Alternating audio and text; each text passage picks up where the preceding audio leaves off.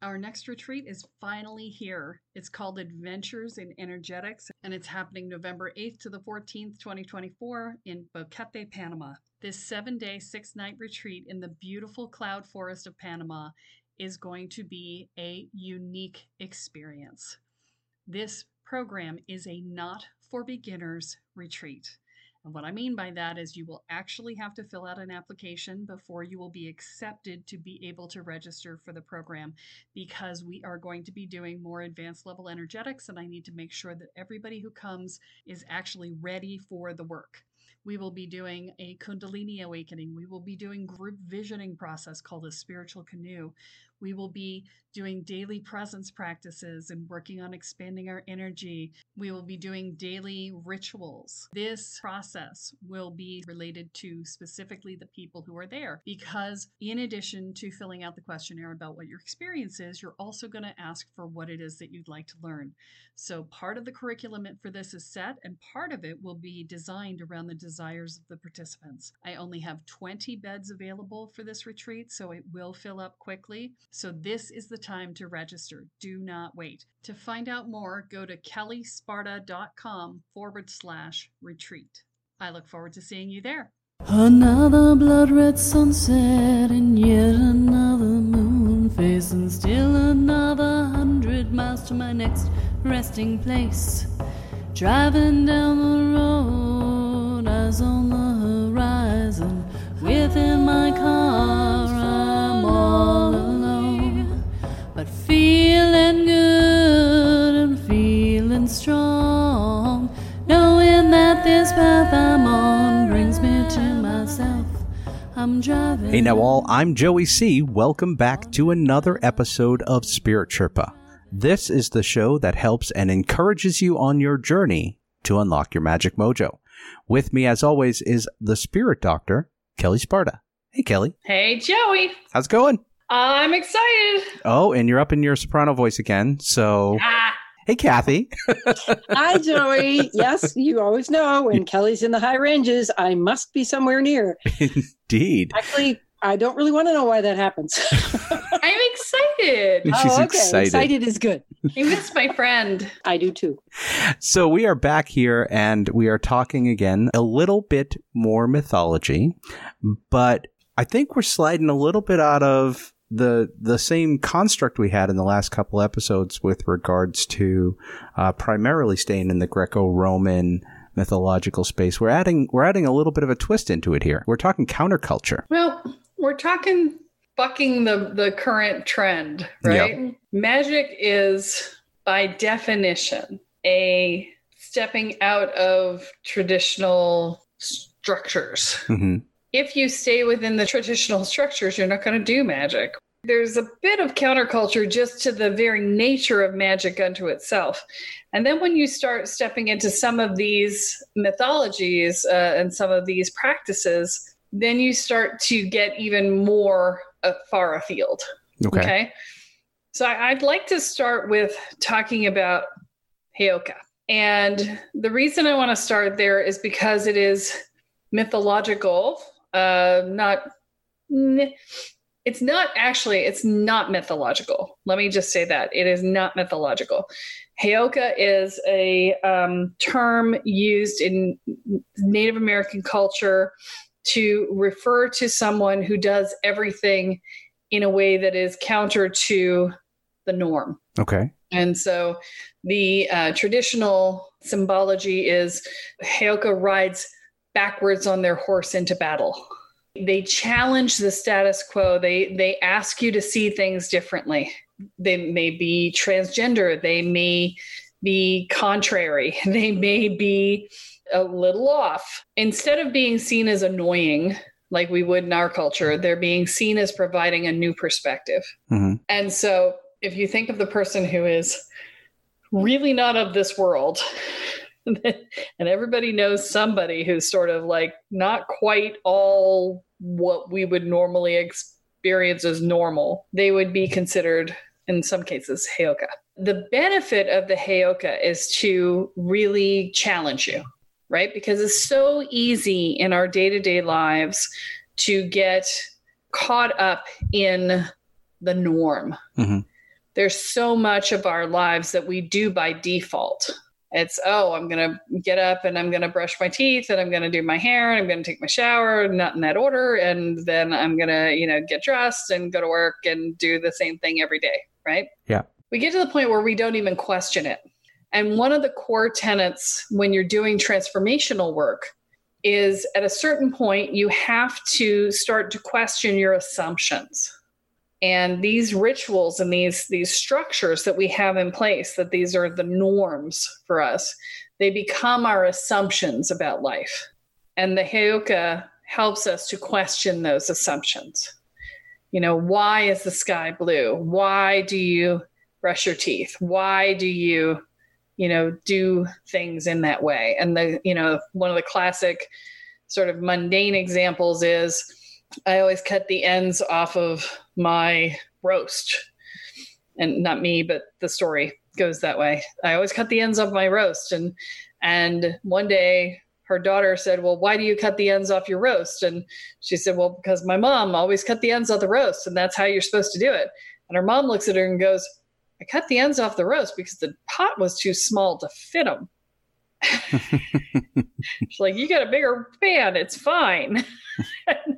And it's like, I never asked why it was done that way. So those of us who go through the world going, why, which is annoying as crap. I used to drive my mother nuts because all I did was ask why. But those of us who go through life asking why get more perspective on life. That's the traditional role of the Heyoka, is to question things and to make you reassess where you sit. So you want to talk about the man, the myth? So one very notorious, I guess would be a good word for him, counterculture individual was Aleister Crowley. And, I know it's Crowley rhymes with holy was the way I was taught that. But he was born sort of in the middle of the Victorian era. So he was raised with very established Victorian practices where you want to talk about stuck in a rut. I mean, these people had a rule for everything. They sent messages to each other by the types of flowers that they put in the bundles, kind of thing. I mean, it was such a structured, strict society. And he was essentially seeking transformation. He wanted to break out of all that. So if you're trying to break through or break out of the structures that you have been imposed on you, what do? You go counterculture. And that's exactly what he did. So, we're very strict, we're very proper, we're very regimented. So what did he do? Recreational drug use, bisexuality, having lots of sex with lots of people, forget marriage. I think at one point somebody called him the wickedest man in the world. And he's also been referred to as the great beast. But you have to take that in context of he was trying to break out of what had been imposed on him by Victorian culture in England to see what was on the other side, because that rut was particularly deep. And so he was after breakthroughs, and he went after it by going completely counterculture. Everything that the culture said had to be done this way, he was doing in a completely different way.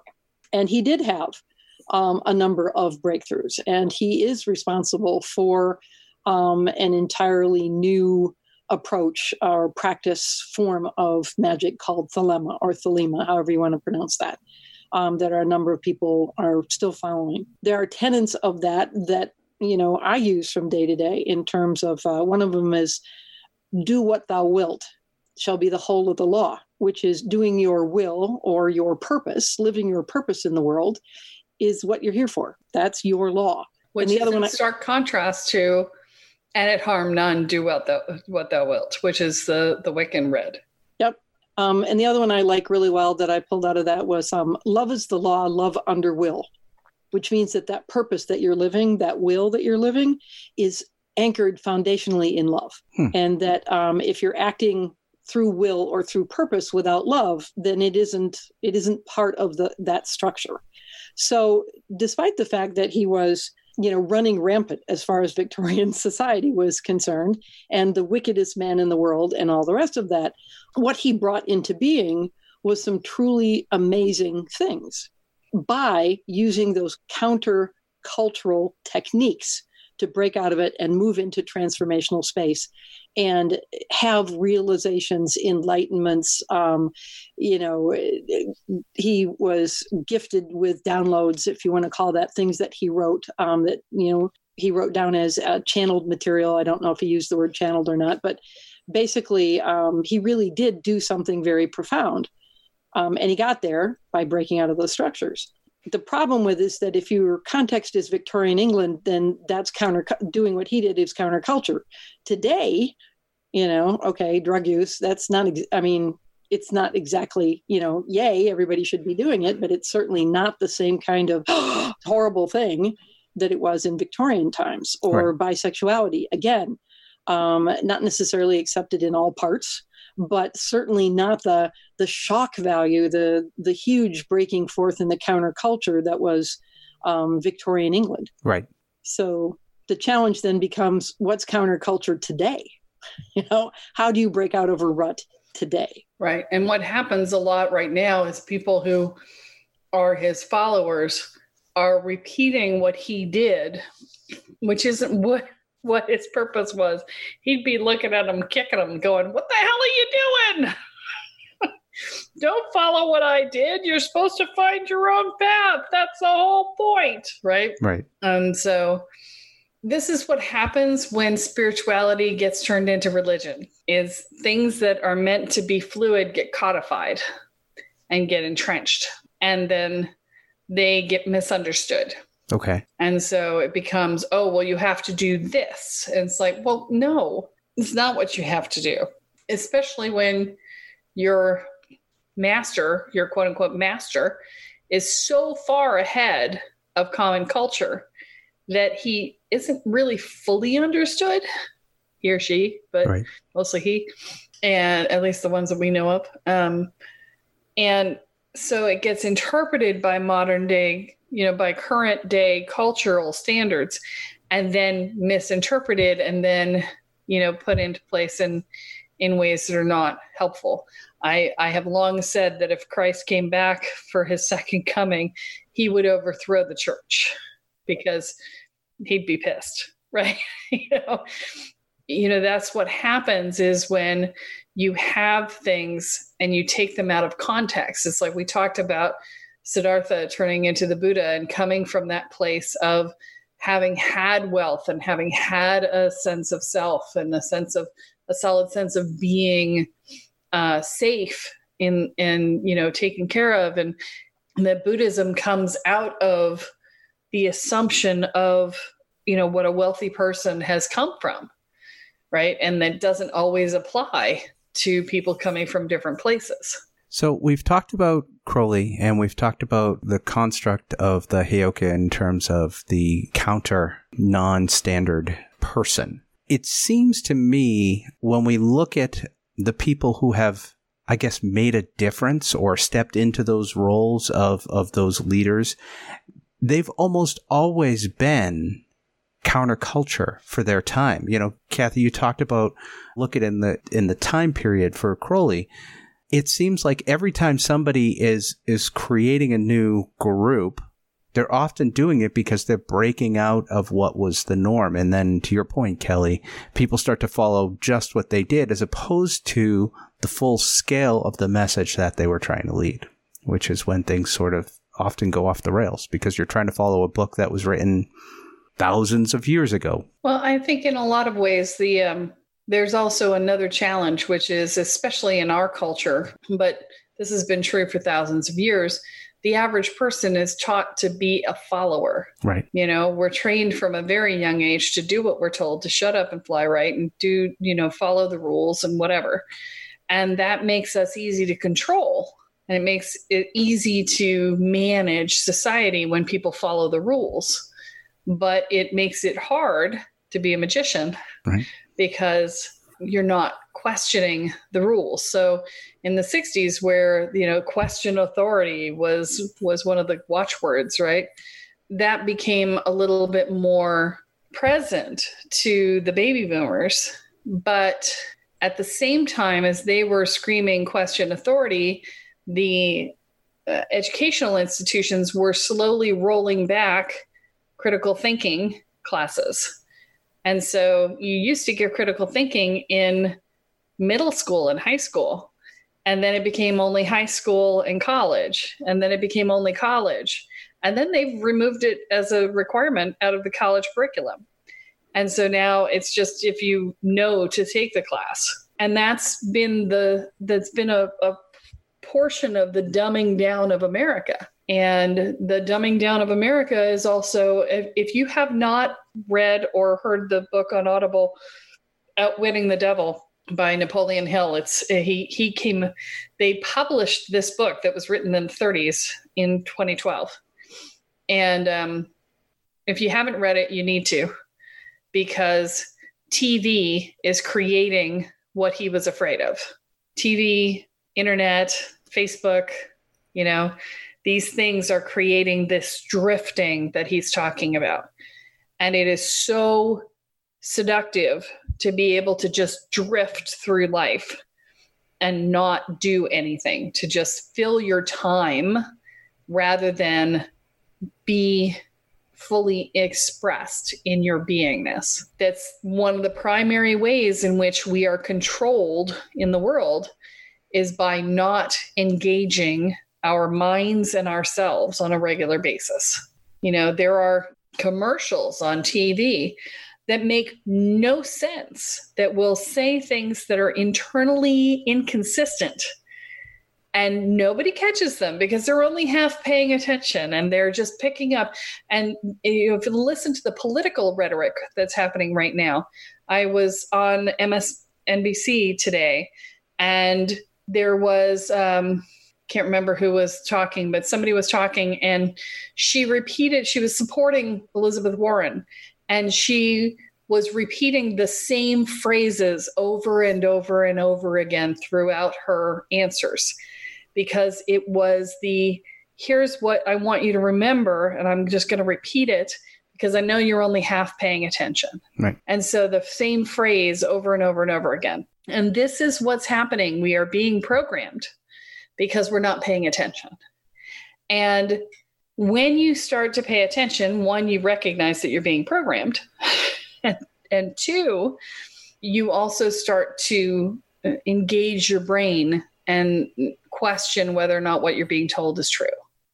Which is what counterculture is today. Right. Because the culture is to derive followers, take away individual will, create essentially the masses in a way that, divide and conquer in a certain kind of way is just dumb us down until there's nobody left to really step up. Right. And that if you want to go counterculture today, then it's to wake up.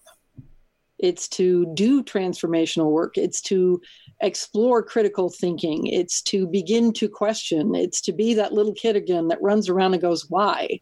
Right. It is to really bring yourself counterculturally into a questioning frame that says, I'm not going to take and just absorb or be unconscious about everything that's being thrown at me. I'm going to really step back and decide, look at this and make informed decisions about who I am, what I am, and how I want to be in the world. And this isn't a new way of teaching people to think. I mean, this is Socrates. This goes back to basically the beginning of recorded time when people were saying question everything. It's that whole way, make your own decisions, don't necessarily follow what you've been programmed with. Right. And we're seeing the value in this in the people referring to themselves as disruptors. Mm-hmm. That's a classic stepping out of the thing. But there's a way in which you have to be careful too, because you don't want to just rebel against what's there. Because when you're rebelling against something, you're still being controlled by it. You're just doing the opposite. That's a great point. That's something that a lot of those disruptors, a lot of those people who are rebelling against something are simply doing it to do the opposite of what they are told, as opposed to doing it to actually drive forward something that they believe in one way or the other. Right. And so, it's harder. It's harder to come up with your own path. Yeah. But it's also freeing, and it's also intimidating, because now you have too many options. I see this a lot in my students when they finally realize that they have the absolute control over their lives and they can choose anything they want. They all just like vapor lock for a minute. They go, what? And, it's because you suddenly get that your life is not nearly as limited as you believed it to be. And that's true whether you're talking about what you could become in the world, how powerful you are magically, how much money you make, where you live, what you do, who you're partnered with, how you're perceived. All of these things are much broader in scope than what you believe them to be. And we just buy into the same story over and over again. And we do so for a lot of reasons. I mean, mostly out of fear. Right? We don't want to be shunned by our community. It's like, I can't be shunned. I might die. Right. Like, are you actually going to die if you're shunned by your community? Probably not. A lot of other places to go, a lot of other things to do, a lot of other communities that you could find. There's a lot of fear around not fitting in. Yeah. And, it's reinforced in high school and junior high. And it's really entrenched in our beingness through that structure that creates that dynamic. Kids are mean.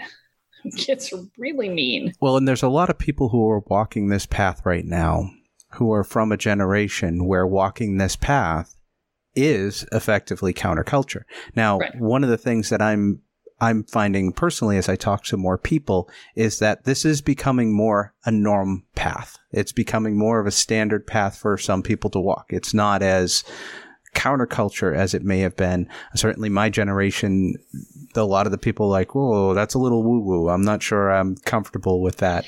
But more and more of the younger generation are considering this to be a standard path to walk, which I think is great for all of us. For me, the challenge is don't worship the technology. If you look at a spiritual path, if you consider, we live in a technological age, particularly in the Western world. Yeah. And if you look at those spiritual paths as spiritual technologies, it's entirely possible to worship the technology instead of what the technology is designed to do for you. Mm-hmm. Because it's easier to, I know how this works and I can just immerse myself in this versus, now I have to apply this. I have to do this. I have to take these steps. I have to keep moving in this process. Right. So for me, it becomes the worship of the spiritual technologies is where you get into religion. And religion isn't necessarily just the big names you want to throw at it. Buddhism, Hinduism, Christianity, Judaism. It's not just that. Right. There are all different kinds of religions because a religion is when you take something as fact, as structure, as this is the only way it can be. It becomes ossified. It becomes rigid. And in becoming rigid, then the only way out of it is to go into that more flexible counterculture kind of thing and say, wait a minute, what was this designed for? Right. What was the intention of this? In anything, what was the purpose of this? And how do I get back on the path to that purpose? Right. Right.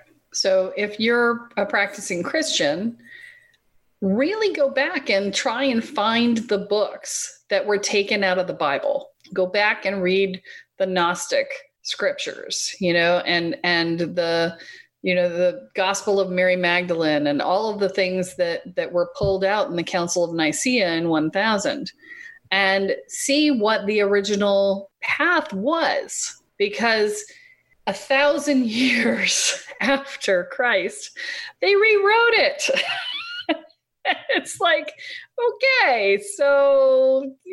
And you always know that's what's happening is people are rewriting it for their own means, their own purposes. The actual original books were written hundreds of years after Correct. The man walked the earth, right? So It seems like there's even more opportunity if you're considering it a personal path to sit with the energy of the teachings themselves and see what they do for you, as opposed to the words that someone else is trying to dictate for you.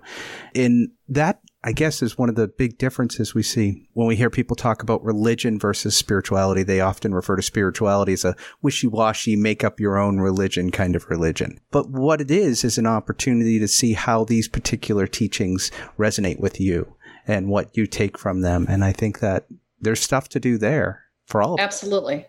Yeah, I absolutely agree with that. The thing that you want to pay attention to is to be aware if you're walking a path that is a religion, pay attention to your body and where your body goes, ick, oof, ugh.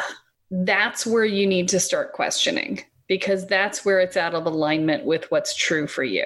And that's, whether it's a religion or whether it's a practice that you're doing with somebody else, if you're taking a class from somebody, pay attention to your body. I did a coaching program, a year ago where there was just all the words were right, but my body kept going,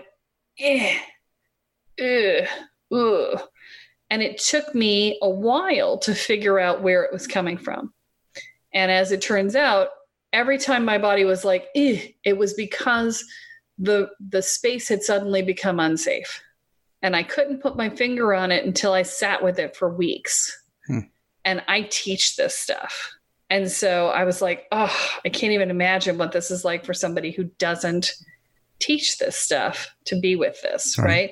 Because ultimately I opted out because the space was unsafe, and you can't grow in a space that is unsafe. Every coach has a moment where they screw up, and then so, it's like one screw up is not a big deal, but a consistent level of, lack of safety is like, okay, this is not a therapeutic environment. That's the sort of thing where you really want to start paying attention, is where is it that you go, oomph, or where you giggle like I did when they said we do not believe in dogma, when they dogmatically read that, right? Where we talked about that. Yep. But, you just need to pay attention to what your body is telling you, because your body knows before your mind does. I think the thing that brings it again back to counterculture is that paying attention to your body is the first step, not being afraid to take action from what you've learned is what makes it counterculture. Right. Because if your body's telling you one thing and the culture is saying, no, stay in line, stay in the rut, behave, whatever, don't leave the program, whatever, that you've got to trust you, and you've got to be willing to take that step that says, I can step beyond this. I don't have to stay in this rut. I don't have to stay in this program if I feel unsafe. And not only I don't have to, but I'm not going to, and you take a step out of it. And that's our counterculture, is to listen to ourselves and then move into what we need to do in spite of the fear, because change is always scary. But we feed the fear if we stay still and go, oh no, I'm too afraid. And the fear just keeps getting bigger and bigger. So if we take action in spite of the fear, we get into a different pattern of saying, yep, I can do this. I may be afraid, but yep, I can do this. Friends of mine owned a swingers club, and they were transitioning ownership to a new set of owners. And I had worked for the club off and on as a bartender. And I showed up just for the transition, right? I wasn't on staff that night. I just wanted to wish the old people well and meet the new people and wish them well. And, we were just going to pop in and pop out. And a friend of mine came with me. And normally this space is incredibly safe because they have strict rules about who can come and who can't come and what the rules are and so on and so forth. And you have to come to orientation to learn about the rules so that you don't break them. Well, this was a night where nobody was really sure who was in charge because it was a transition. And so somebody got in who was drunk, and he started grabbing women. And I was there, and my friend was standing next to me, and he kept inserting himself between me and this guy as he tried to go, oh, hi, how are you? And like trying to manhandle me. And my friend kept stepping in between me and him. And eventually, he wandered off. And so I'm standing there a little bit later. I'm standing with my feet about, shoulder width apart, and I'm talking in a circle of people. And I feel this hand snake in from behind and grab me in my genitals. I rolled around with my hand up and I'm like, I am going to hit whoever just did this because I feel violated, right? And I turned around and I went wham, and I'm full flat hand into his chest. Loud noise stopped everything in the room. And this is where women have a hard time because it's like, oh my God, you're going to make a scene. You can't make a scene. I'm like, I'm making a fucking scene. And I just started yelling at him. And I was like, who the fuck do you think you are? And I determined in my head in that split second that I was just going to yell at him until I no longer felt violated. And in the course of yelling at him, I laid out exactly every single rule that he had violated, every single thing that he had done wrong, everything. And he's just like, I'm sorry. I'm like, you better fucking be sorry, you fucking toad. I was so mad.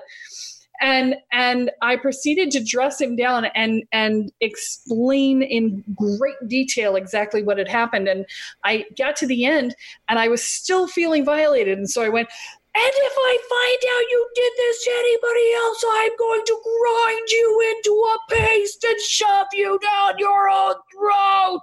I was so mad. And it was just like the rage and the wrath of Kelly came out. And he's just like, ah. Now, why did I tell this story? Well, the reason I told the story is because, shortly thereafter, now the outgoing owners were pissed at me. The woman owner was like, why did you make a scene? And she was upset with me. The incoming owners walked up and said, nicely done. Want a job? And I was like, I just made a huge scene in the middle of your club. And he's like, yeah, and you educated everyone in the room in such a beautiful fashion as you did it. It was fantastic. And I was like, okay. And it's because he understood the culture of his own club that he was bringing in. And it's in the swinger community, the women make the rules. And that's just the nature of the beast. And otherwise the women wouldn't be there. Right. Mm-hmm. And, so the thing that was so very interesting is that we're here in this counterculture environment, right? This was the early 2000s, maybe even 1999 timeframe, back when CSI just introduced Lady Heather, right? It's like you did not talk about this stuff. The BDSM scene was very closeted. And the reason I had gone in the first place was because it scared me and I didn't want to be owned by it. Right. And so, but the reason that I'm bringing it up now is because I had 5 different women walk up to me and say, oh my God, thank you so much for getting him thrown out because I've been trying to keep my husband from killing him because he grabbed me here, he grabbed me there, he did this, he said that, and they didn't say a word. And in fact, they stopped their husbands from saying something. And I'm like, what is wrong with you? Like, this is not okay. You're setting the boundaries here. You're setting the thing. And they were like, well, I didn't, I was dressed like this. And I'm like, I could have been stark naked in front of this man. And if he had done that, I still would have had the same conversation. We still would have been like right up in there and I'd have been like bang on him, And that's the thing is that we bring our previous context with us into the counterculture dynamic. They brought the dynamic that said, don't make a scene, be a good girl, into the counterculture environment. And that limited their experience and limited their ability to be powerful in that space. You see what I'm saying there? Yeah. So they were in a countercultural environment in which it was sanctioned for them to be powerful. Right. And yet they had not truly embraced what that premise or that context was because they were bringing with them their ruts that right. they were stuck in right. from outside instead of being truly powerful in a space that not only allowed for it, but encouraged it. Right. Yeah, exactly. So again, putting aside a fear. Yep. I'm sure their bodies were telling them clearly, this is not okay. And yet the fear did not allow them to step into the powerful state. that they were literally being welcomed into. Still ruled by those societal norms that forced them from actually stepping into their power in that space. Exactly. Which they were encouraged to. Interesting. Yeah. And this is what happens culturally, right? We walk into new environments and we bring our old stuff with us, and particularly abusers and bullies and people who are going to do things that are not okay will take advantage of those. And so, there's a lot to be said. I mean, we're seeing a lot of counterculture stuff happening in our culture right now. The Me Too movement, the Black Lives Matter movement. There's a lot of counterculture stuff that is designed to try and transform culture happening. It comes and goes in our culture. The 80s didn't have a lot. The 80s were, you have bits and pieces. You had some counterculture in the music in the 80s and things like that. But it's when we question the status quo that we grow. And as people focused on transformational magic, that's sort of core to the work.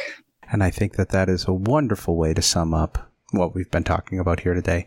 Kathy, was there anything you wanted to add before we wrap up? I just think that the biggest challenge of truly embracing transformation is overcoming fear.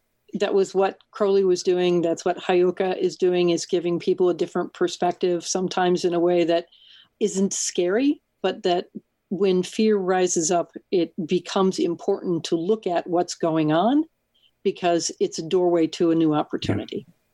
There's a lot of courage needed to step through that doorway sometimes, and that's a big part of what we need to remember. All right, folks. Well, that is all that we have for this week, but be sure to join us next time as Kelly adds another chapter into your guide to energy, magic, and the spirit world. I'm Joey C., here with Kelly Sparta and Kathy Shiren, and you have been listening to Spirit Sherpa. So long, everyone. Bye.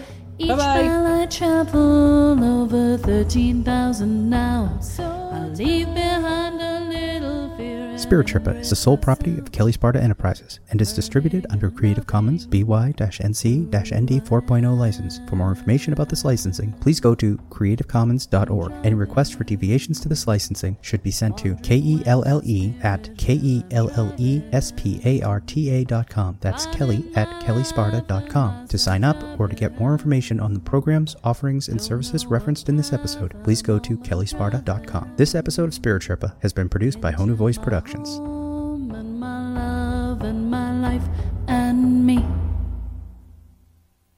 Are you waking up to the spiritual world and realizing that you have no idea what you're doing, but you feel like you kind of probably should, especially since you seem to be seeing things and feeling things and having things see you that maybe aren't so great, and that you might want to actually control your experience of that? Well, I have great news for you, because our Welcome to the Woo program does just that for you. It teaches you how to hold your energy field, manage your energy field, clear your energy field, protect your energy field, and learn how to protect your space.